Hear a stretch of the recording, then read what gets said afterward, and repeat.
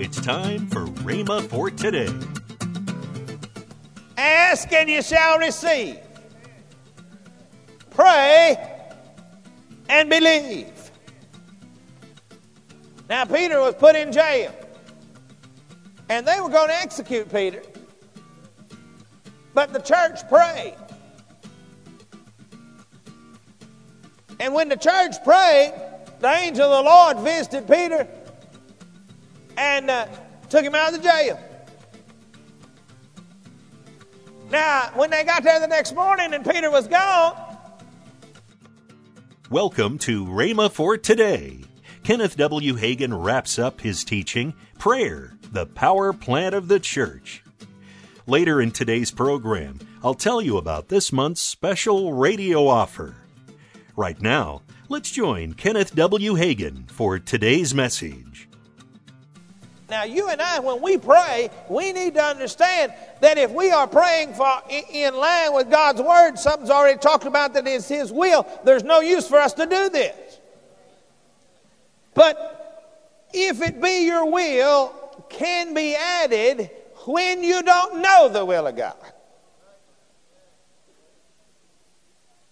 I prayed many times because I didn't know whether it was really God's will for something or not. I knew there were certain things that needed to be accomplished. I knew that God was moving on me to do something and leave where I was, but I knew that I couldn't do it without some things accomplished. I said, all right, God, if this is what you want, if this is your will, then you've got to take care of this, and I named them off. And do you know what? Boom, boom, boom, boom, boom. Hello? Now, you're not hindering your faith. The only time you're hindering your faith is when you know what God's will is and you're doing this kind of nonsense. But there are many times, there are some things that you pray for that you don't know what is the will of God. And I knew that if I left this position that I was at, that there were certain things that were going to have to take place before I could leave that position in the first place. So I said, all right, God, these are going to have to be taken care of in the first place. I believe you're moving on me to go, and I'm willing to do it. But now, these things got to be taken care of. Hello? Now, Solomon prayed. And do you know what? He received what he prayed for. You know what Solomon prayed for? Wisdom. Wisdom. But God said, because you didn't ask for riches, you asked for wisdom, I'm going to make you rich also. Here lately, I've been praying for wisdom a lot.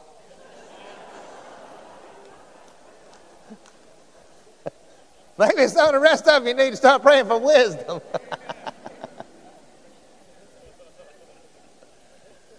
No, as I have been praying in recent weeks, two things have been in my prayers. As I just let the Spirit begin to pray through me, two things that I see. I am continually praying, and I catch myself, anointing. Oh, Lord, the anointing, Lord, the anointing. And then I catch myself saying, wisdom, Lord, wisdom.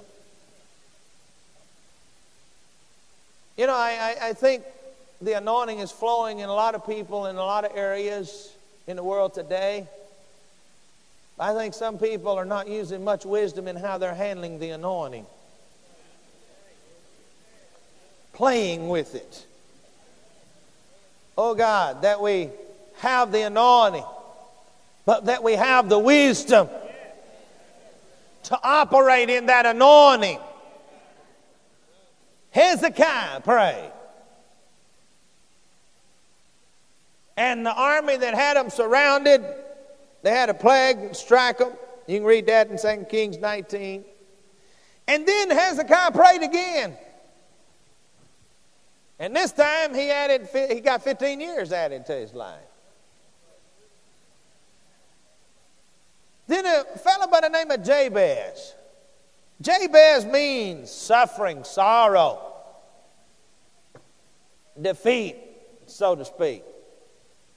He prayed, he said, 1 Chronicles 4, enlarge my coast, that thine hand might be upon me, that thou wouldest keep me from evil, that it might not grieve me. And God granted him his request. See, his mother bore him in sorrow and defeat and so forth, and so she called him Jabez. That's what his name means. How would you like to be walking around and every time you open your mouth, every time somebody says, what's your name? You say, defeat, sorrow, misery. That's me. That's what his name meant.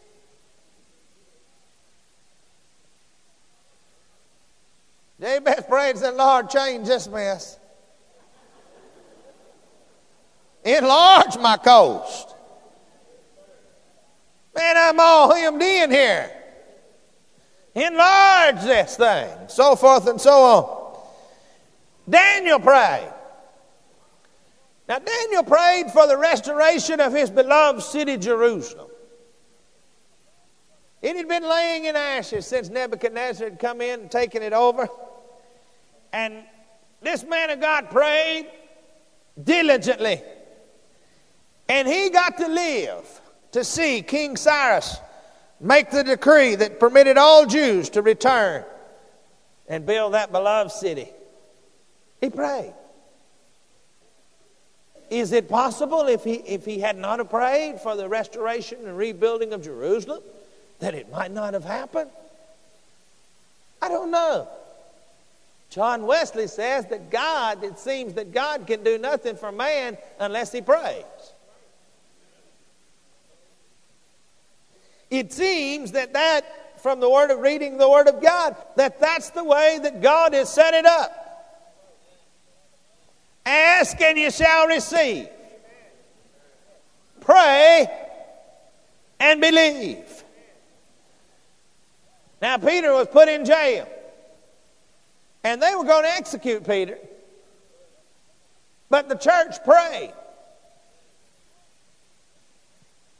And when the church prayed, the angel of the Lord visited Peter and took him out of the jail. Now, when they got there the next morning and Peter was gone, they could find no locks that had been jimmied. They found no bars that had been sawed off or anything else. Peter was just gone. He wasn't in the prison no more. I mean, here is a man that was in the dungeon down in there. And I want you to notice that this man had his faith so in God that the angel had trouble getting him awake to get him out of there. Go read the story. I mean, he's sawing logs. Y'all understand what that means? Like a sawmill. And the angel of the Lord led him out. I mean, they walked right out of the prison. How would you like to do that? I mean, you have somebody locked up. And you get up the next morning and everything is still secure. All the locks are still in place. But they're gone. No tunnels. No nothing. Everything just like it was. See, that's the power of prayer. That's what prayer can do. Habakkuk prayed for revival. He said, revive us. Revive thy work. I wonder today if we don't need to pray for revival. We've had a tremendous outpouring of the Holy Spirit. And I've had the privilege to live long enough to see the power of God in action the 40s, the 50s, 60s, 70s, 80s, and now into the 90s. And I've noticed with each outpouring of the Spirit of God, people began to let it slip away. Charismatics, we've been around long enough that we got our own tradition, and it's worse than the tradition that we came out of. I'm wondering if we're not choking in the smoke rather than being alive in the fire.